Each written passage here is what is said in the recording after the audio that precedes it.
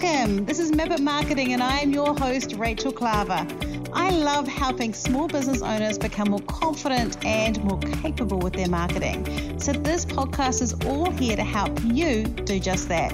It's me and the help of some great guests helping you learn new skills, new strategies and ideas.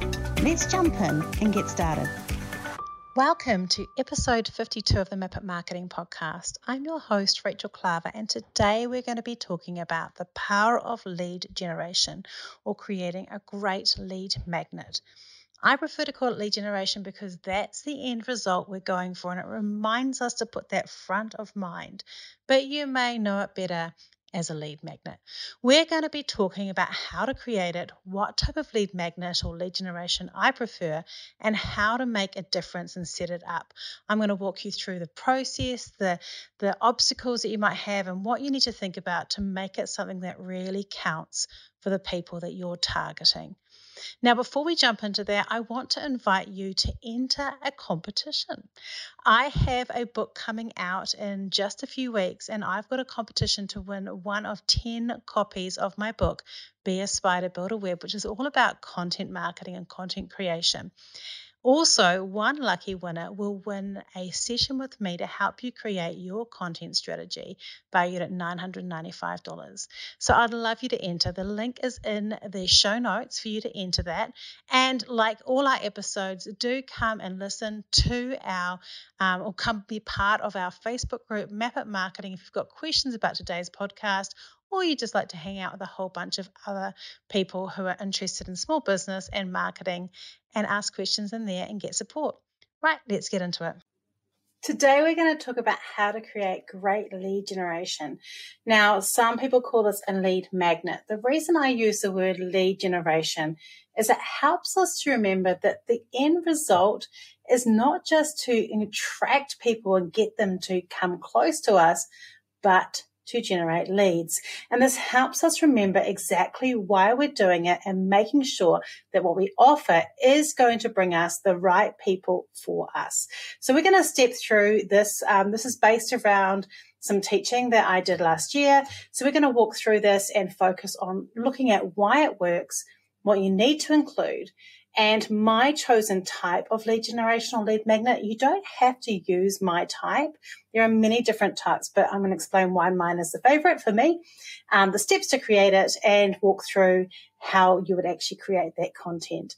So the first thing is around this is, do listen to this, and if you need to take notes, I do have a course that you can take that I'll put in the links for you to be able to use to also supplement this to help you, because that will also help you walk through this process. So the first thing is before we are doing our lead generation, we have to think about why we are doing it. So this goes back to what your offer is. So I talk a lot about how if you're being a spider and you're building a web of content, which is part of my book, Be a Spider, Build a Web, I talk about how all our content out there is creating a web of content that makes it sticky. And our goal is to get people to the decision space, the yours stage. And to do that, we're drawing them into what's called the decision hub, which is right in the middle of our web. And that part there, we often need to have lead generation or lead magnets for people who aren't quite ready to take the plunge. It just is a little bit more trust building. It's a little bit more solidifying, and it helps people find their way to us in a more confident way. So we use lead generation a lot in our business. And what we find is the sales process for us is very easy. Most people have been through some sort of a lead generation with us at some point. So by the time they come to us, they're 95% the way decided to work with us. Not all of them. Some come to us via Google and SEO, but most of the people that we work with are very warm because we've used lead generation. So it makes the sales process easier. For e-commerce businesses, it can do exactly the same thing. Don't feel like this is just a service-based thing. We've used lead generation with e-commerce to a great success. So it's not just used for service-based businesses, but especially for service-based businesses. This is a great way for you to make your one-on-one sales process much easier. Now, we talked about sales, before, but this is the pre-sales section. So we want to do that. The other reason we want to do it is we want to eliminate people who don't need us. So I prefer to find ways to create lead generation lead magnets that filter out people who can quickly read through something or do a test or go through a process and go, cool, I've got enough to keep going. Like I know for myself, when I download something that's high value, and it needs to be high value, it has to be something that's worth doing. When I download something that's high value and I go through it as a checklist, it will either illuminate for me, oh, I think I've got most of this done and I can work out these bits, or I go, okay, I'm going to need to have someone to help me with this. And I have both just gone away and done my own thing and been fine, and downloaded something, tried a little few things, and then had to go and work with someone because I couldn't work it out myself. So it works either way. So that why is really important. The other why that's important here is making sure that whatever you're offering is leading people to your core offer, your core service, or your core products. If it's not doing that, it's putting people in the wrong way. So a lot of free lead generation that I see are things that aren't actually going to really resolve things for people. It's not going to create a hole of need for you, or it's just something that's too faffy. It's not a big, deep enough thing. Or it's something that is going to make it harder for people to see a correlation between that and working with you. And I've definitely also made these in the past. I've made some quite convoluted lead generations in the past that were great gives and great things to give away, but didn't actually lead people to where I want to go. And so that's one of the criteria for me is I go, if I can't see a really clear pathway from this lead generation that I'm offering to a core offer, I shouldn't be doing it even if I want to. The next thing is that where are you going to put it? So I always say it needs to be, if it's a core lead generation, it needs to be on the front page of your website, like a link to it to be able to put it in there. And we've got one, which is our a marketing health checklist, and we get maybe 4 or 5 people a day on average downloading that marketing health checklist. So that's a constant thing, and I have it linked up, but I have it linked everywhere. So I have a link in my bio for Instagram and Facebook. Every now and again we'll do like a push, and we'll do it in my stories or on a Facebook post or something. We've used it in ads. You can put it literally anywhere. Once you've got a good thing, if it's a good give, people will want to have it, regardless of whether it means they're going to give you email. Right, so we've got the why and the where. Let's talk about the what. My preference is to use a checklist. Now, I think that's partly because I love forms. I really love forms, and I love filling things out and checking things off. So that's probably part of that myself. I also know that when I've gone and signed up for a video thing or a challenge, the challenges are often very overwhelming, and so they don't really sell things to me very well. And when it's a video thing, I have to go and watch those videos. That might be good if you've got a video course. You could do like a short thing there. But like a checklist, a little recipe book, something that people can download, print off, and keep is really great. I've got folders of people's free, awesome downloads. It has to be good though, because I have so often thought I'll download something, I've paid them with my email address, and it's been a little bit shit. And I just feel like it just leaves a horrible taste. I want whatever you create to be meaty and powerful so people want to do it. Now, when we fit this and look at this in the way of fitting with our content, if we look at the kind of the like, know, trust structure of, like is kind of that sort of showing interest and being educated by us, and that kind of slightly building a community, that stuff there. And the know is that download stage. So the people who are wanting to actually now interact with us, they feel bonded by us, they're ready for more of a relationship. And then we use the follow-up emails, the nurture sequence that they'll get once they've downloaded that, to continue to build that trust. So this is all about drawing people closer to us in the hub to make it ready. So the first thing is around planning your lead generation is to make sure you choose the right subject. So in terms of content strategy, when, working with people in their content strategy, I always say, choose one of your 12 core buckets and create your content generation from that. You need to break that right down into different areas. So we use a thing called a list of 10, where you've listed 10 things in those core buckets.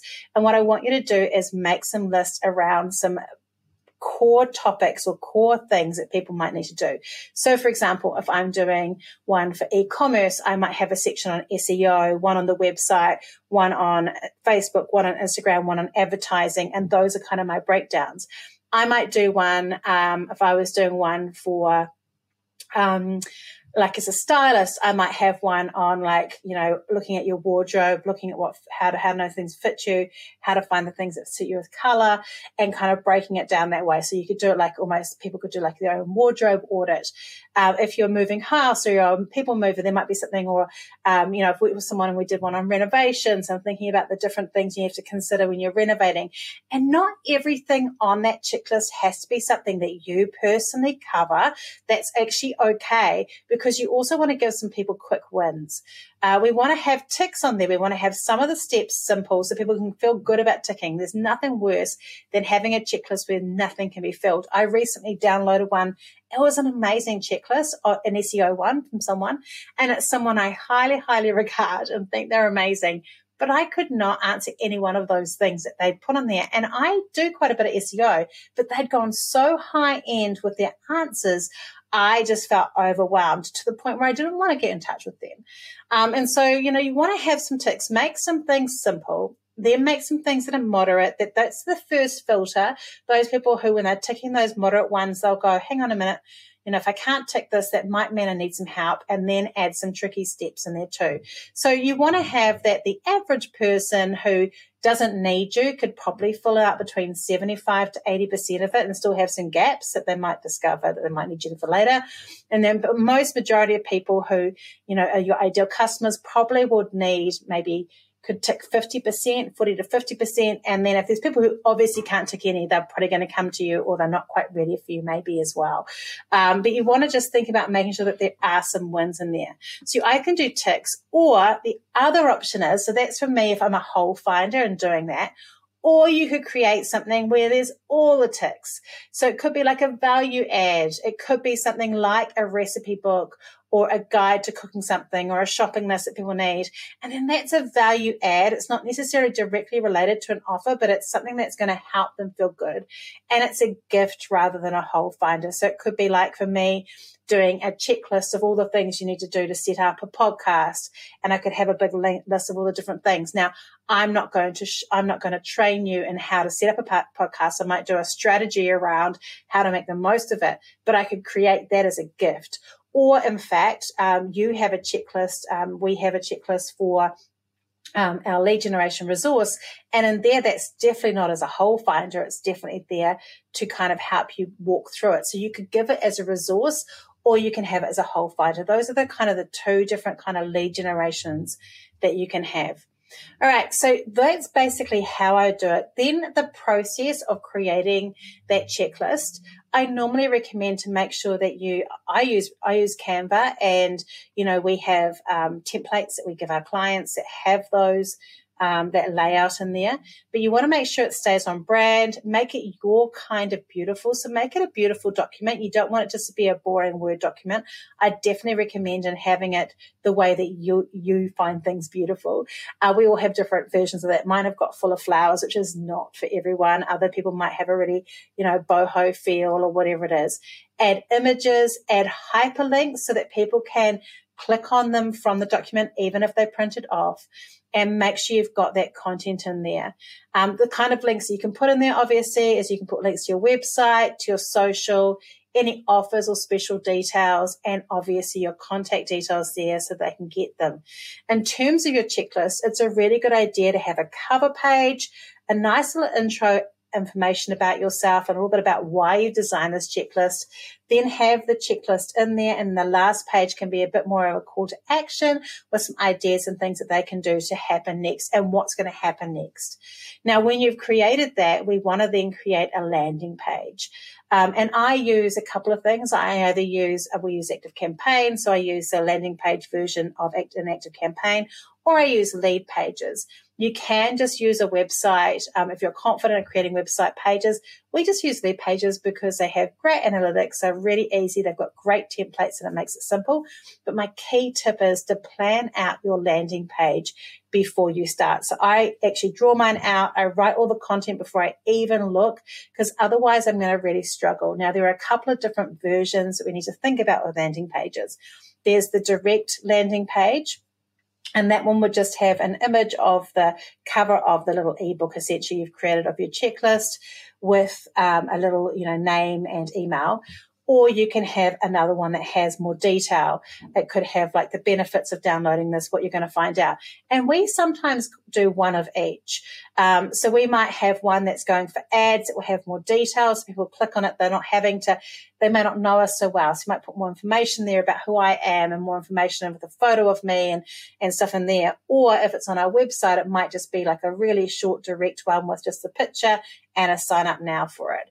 And so those can really help. Another option for you is also, if you're not using ActiveCampaign, lead pages, and you don't know something else to use, you could also use MailerLite for this. That's a free tool. It's great if you've got a mailing list of under 1,000 because it's free for under 1,000. And that can also be a really great place that you could create those landing pages if you don't have a landing page option. So what I would do is I'd get that Canva document that I've created. I would download it as a PDF. I would upload it as a Google Doc. I use Google. You don't have to use Google Doc. You can do it to Dropbox or somewhere else so that's cloud-based. And unlike some people, and this is a really important thing, is it's really important that as they fill out that form to come and get your lead generation, you really want to make sure that they don't just get it as soon as they click on it. They have to give you their email address. And there are people who disagree with this, but I really do believe that if you're giving something of value that is to help you increase your leads and grow, there is nothing wrong with gatekeeping essentially that content for an email address. People understand that sometimes they have to pay with their email address to gain something else. I'm currently running a competition, and it's that same process of you pay with your email address to enter the competition. So this is the payment of it, but it has to be worth the payment of the email address. You don't want to give them something shonky because then you've broken that trust and you've really ripped them off. So you want to give something that's really good value, something that's in depth, something that's meaningful to them as well as being meaningful to you and your offer. That's that key thing that we have to really work through when we do this. So one of the things that I would recommend is that they fill out the form and then they will get a note when they've filled out the form that says, thank you, an email is on its way with the details. And you put the link to the landing page, to the lead generation inside that first email. You don't just bring it up automatically. Now, the reason we do this is for two really important reasons. The first one is we want to make sure that that person's email address is correct. If it's not correct, they're not going to get the content.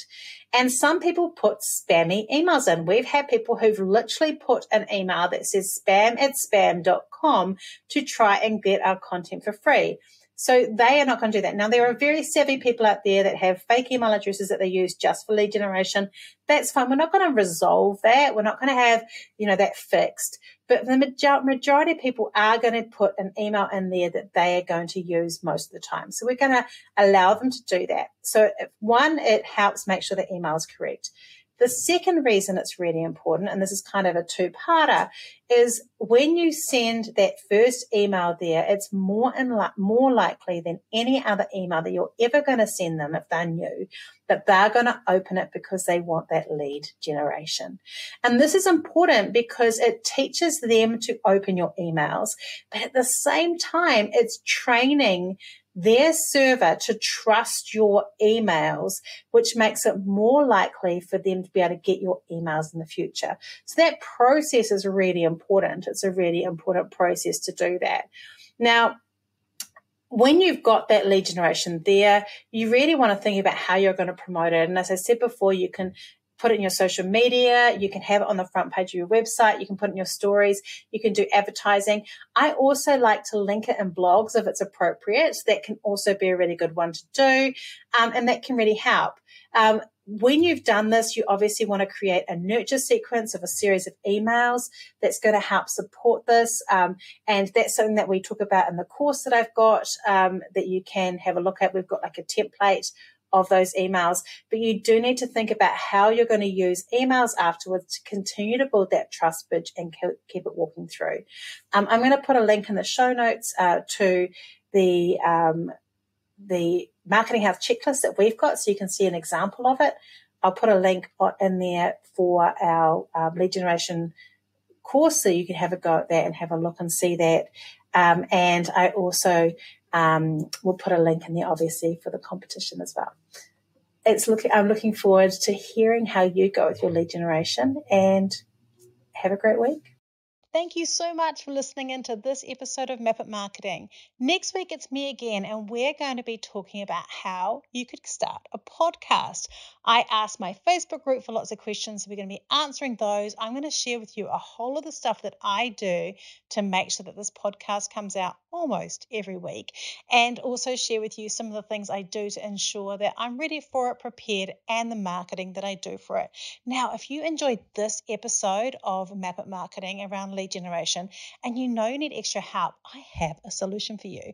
I'll pop a note in the show notes, but we have a resource that you can buy that has a training video, a workbook, and a whole lot of resources to help you create your lead generation. And it's only $45 New Zealand. So if you want to have a go at it, have a go. I'll put the link in. And otherwise, thank you so much for being a part of today's show. If you love the show, I would love it if you subscribed. If you've been a long-term listener, please do rate and review. It helps other people trust our podcast. And have a great week. I'll talk to you next week. If you love what you heard today, be sure to hit subscribe. And if you loved this episode in particular, I'd love it if you shared it on social media. Remember to tag me in so I can say thank you. Have a great week, and we'll talk soon.